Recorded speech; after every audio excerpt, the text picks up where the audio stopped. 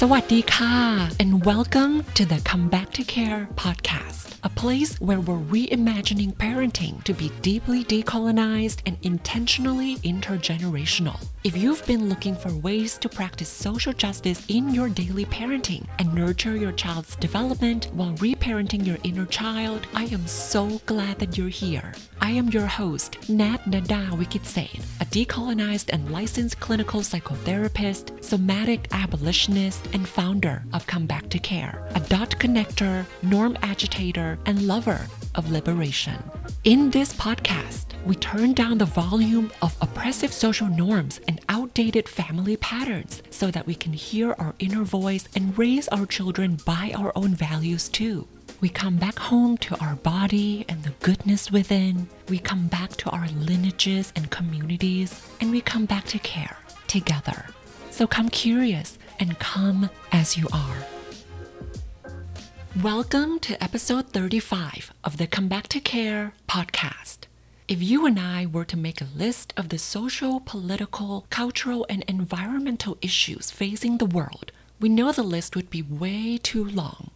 Increasing political division, recurring climate emergencies, and entrenched inequality, among other issues, may make you feel even more pressured to teach, fix, manage, shape, and mold every aspect of your child all the time because you want them to survive and succeed in the hunger game of capitalism. Many families in our decolonized, embodied, and intergenerational parenting community feel this pressure and urgency daily. So please know that you're not alone.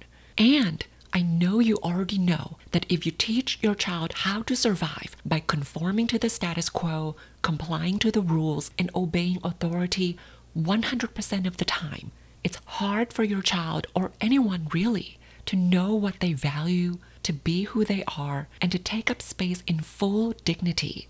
To keep our children from getting stuck in survival mode by defaulting to people-pleasing all the time, I believe that we need to balance teaching them survival skills with being present with who they are becoming. One way to be present with our children's unfolding humanity is to slow down the urgency and pressure to teach them so that we can step back and delight in the wisdom that our children have in store for us too. That's why in this episode, you'll hear different stories from babies, toddlers, and the families I've served. You'll explore what these tiny teachers can teach us about liberation, specifically about elements of emergent strategy like nonlinearity, iteration, decentralization of power, and interdependence. Although this episode was originally published in July 2022, taking a moment from your never-ending parenting to-do list to delight in the rich, beautiful, and nuanced complexity that your child is already embodying never gets old. Let's savor these small joys and let them sustain our resistance and advocacy. If that sounds generative to you, let's start with what emergent strategy is.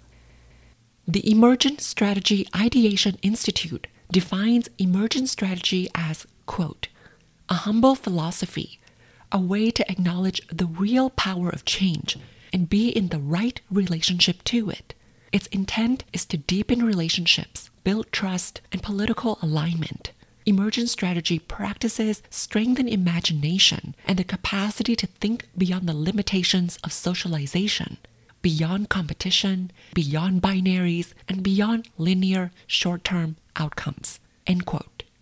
On a personal level, emergent strategy gives me a framework to delight in disruptions, disintegrations, and disorganizations. Living and breathing in between the gender binary, I love seeing the possibilities in uncertainty. I get to hold the discomfort within that uncertainty with soft curiosity.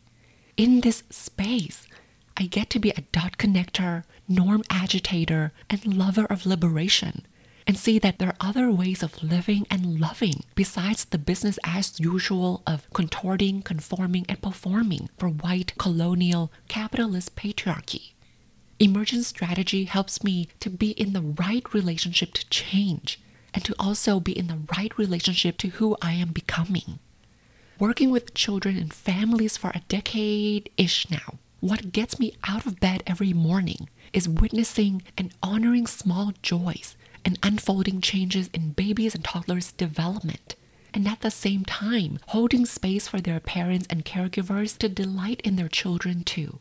I get to be with the tiniest humans, from newborns to preschoolers, who teach me the biggest lessons on how to love and how to live. And emergent strategy really helps me intersect my clinical practice with social justice practice.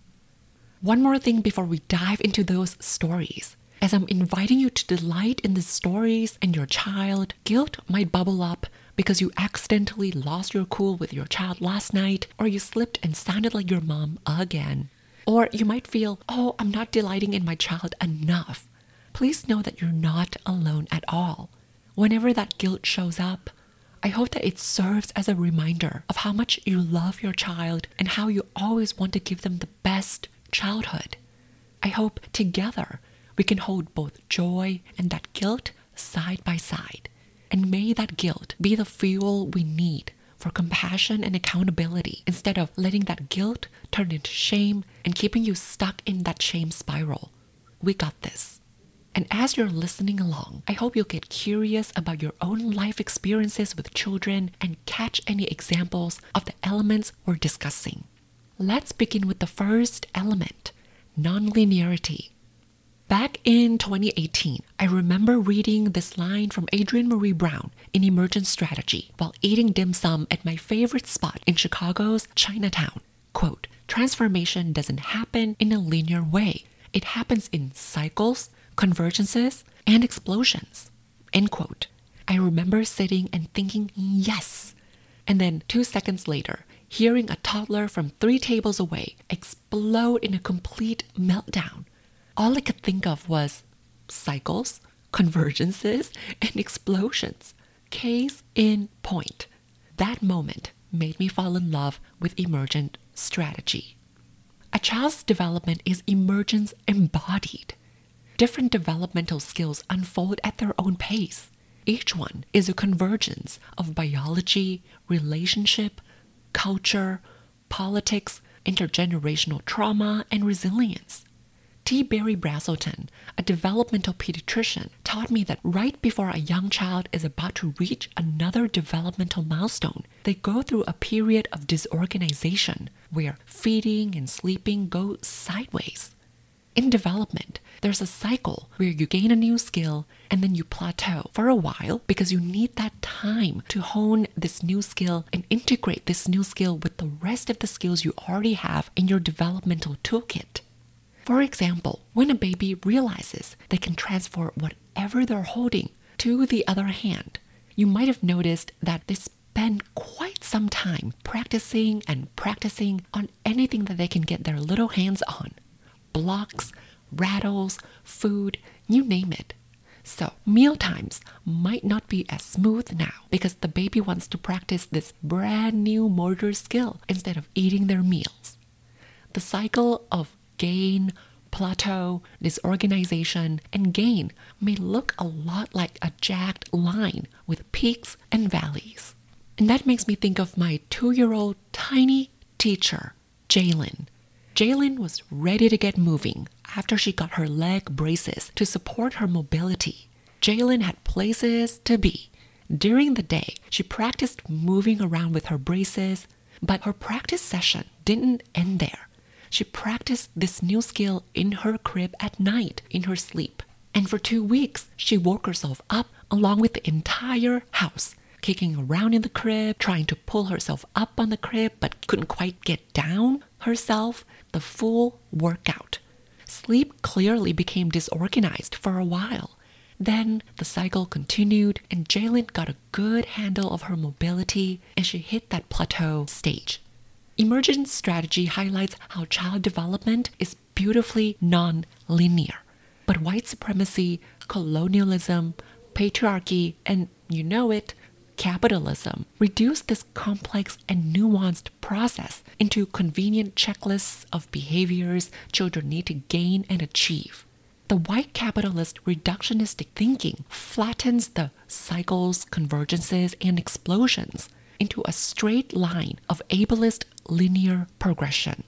When children don't progress, or improve their skills, they get pathologized and diagnosed, and their parents get shamed into buying this individualistic solution like self-help programs for them to figure this thing out by themselves. In a similar way, capitalism wants every group or organization or movement to keep improving its efficiency and effectiveness and to develop along the flat line of linear progression to keep the profits coming or to keep the grant funders happy. It deems conflict unproductive and unprofitable rather than something generative or even essential for innovation and equity. Yet, nonlinear cycles are all around me. For newborns to take in milk, whether from breasts, chests, or bottles, they have to synchronize sucking, swallowing, and breathing. And the cycle of suck, swallow, breath synchrony continues. Or when toddlers play, many of them have a cycle of venturing out boldly to play by themselves and then coming back in to check on their caregivers and reconnect with the adults to recharge. It's a cycle of exploration and connection, going out and coming back in to reconnect and recharge. Besides in and out, another shape of this cycle is up and down.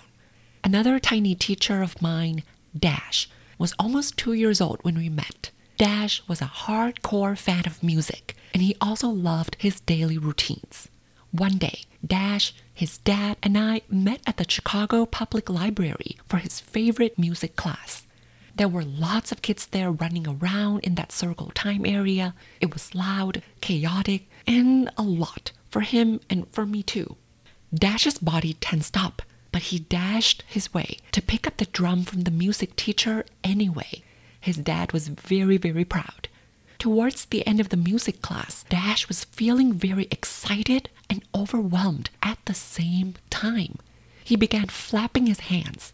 This 2-year-old knew how alert his little body was from the activation in his nervous system. He also knew how to bring that activation down so that he didn't have to send his nervous system into the fight, flight, freeze, meltdown response so that he could stay present with us. Unapologetic, he knew that flapping his hands repetitively felt good in his body. The predictability of the rhythm felt so secure and soothing in an environment that was so unpredictable and overwhelming. Dash honored what his body was telling him, and he showed me another shape of the cycle, which was up and down. As I was watching him, my hands remembered another up and down cycle and a similar repetitive motion that once felt so good in my body. Dash reminded me of when I sat with my grandmother and we threaded flowers on a string to make a flower garland for our ancestral altar. Or when we would make dumplings together. We had a rhythm and cycle. Scoop the filling, fill the dumpling wrapper, tap the water on its edge, fold it, squeeze it, set it on the tray, rinse and repeat.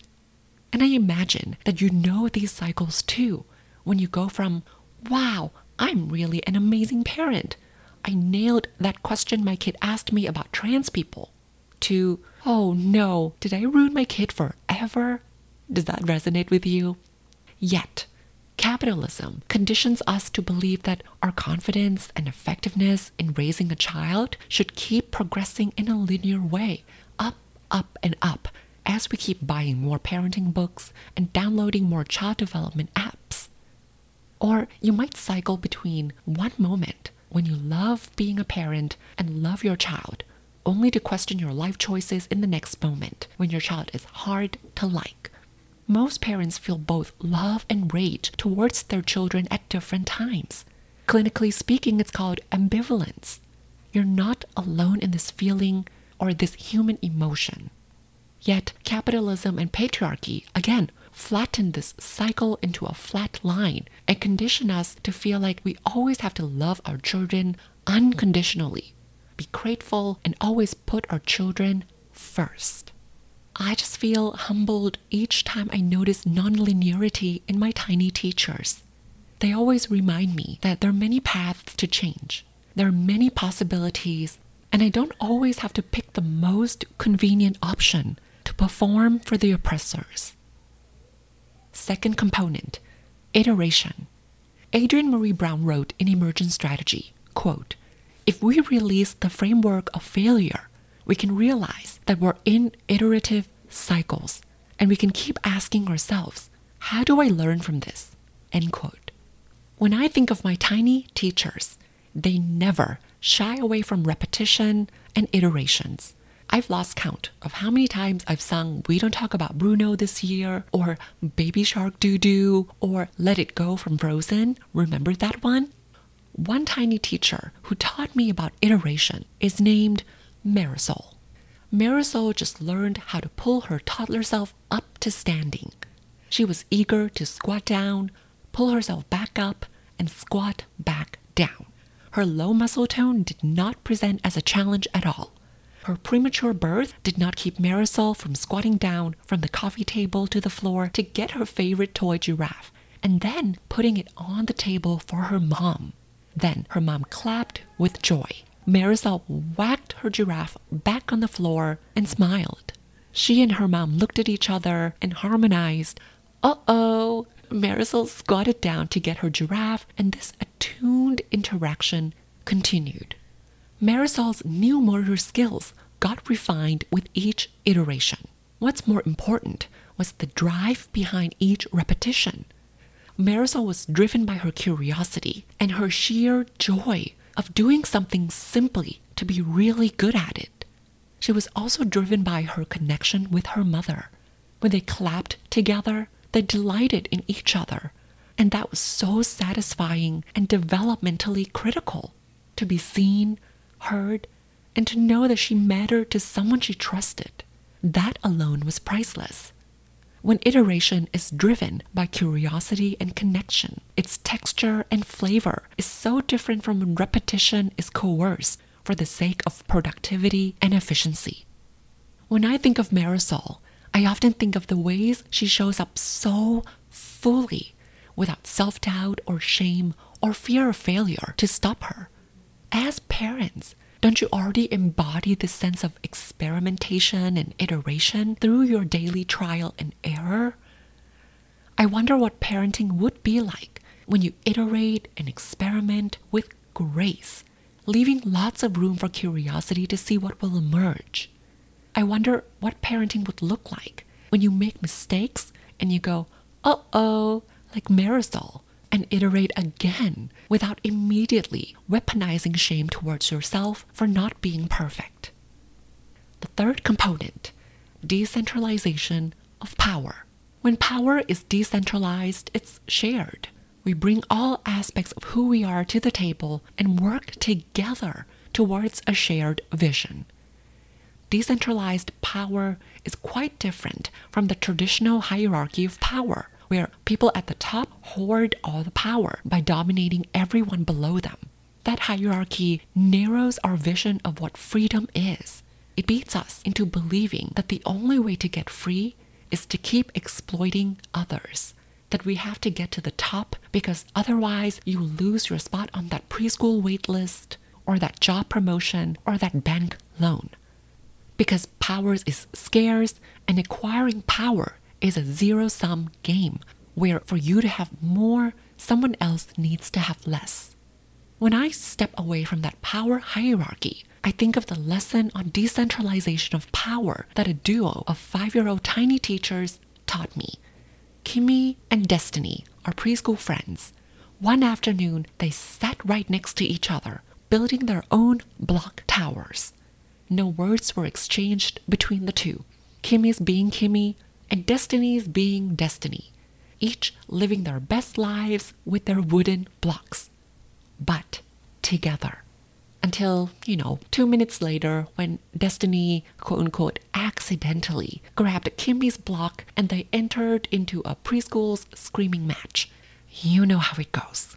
But screaming aside, what Kimmy and Destiny were doing was parallel play, where they were playing alongside each other, but not with each other.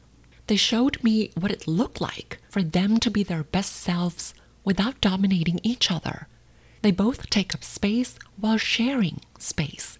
They both glow without dimming each other's shine. As they were building their block towers, power was shared and decentralized.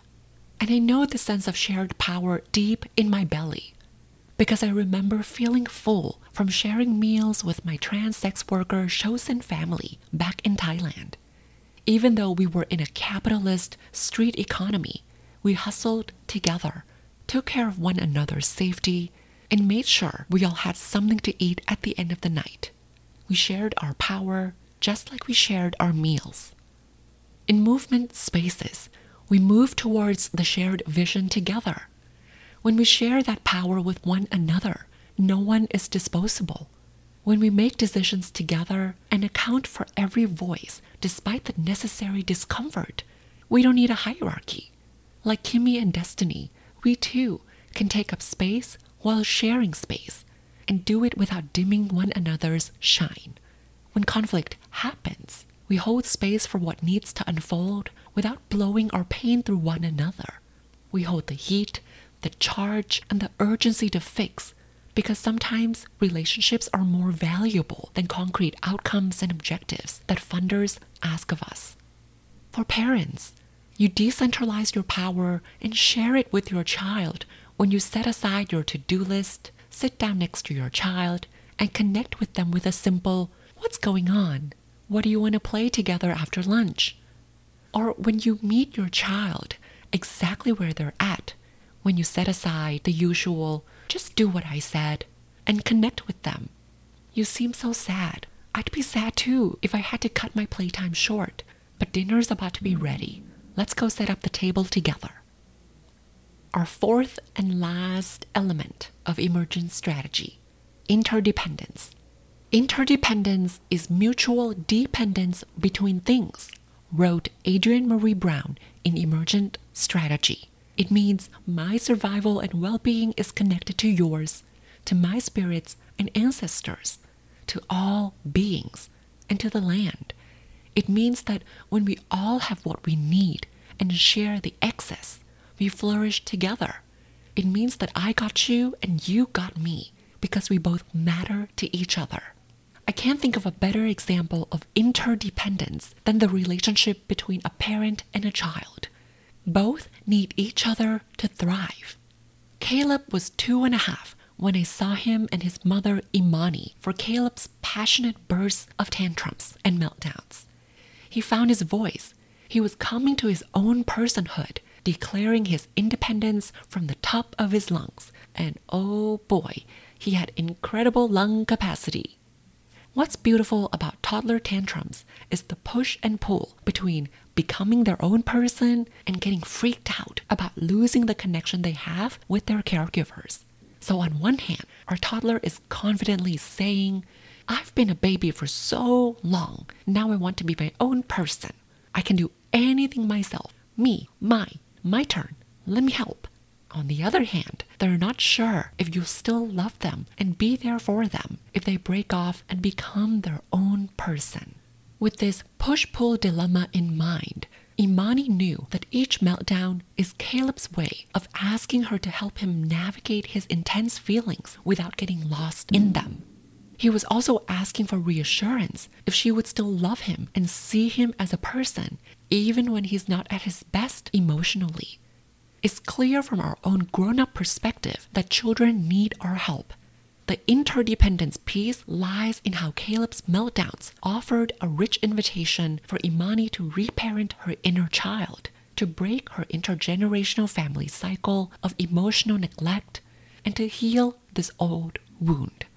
Young Imani learned quickly that to keep herself out of trouble and to keep her parents happy, she had to be quiet. She had to rely on herself and never ask for help. Feelings were to be stuffed down and snuffed out, never to be expressed. Young Imani trained herself to disconnect from her body and from her feelings to survive.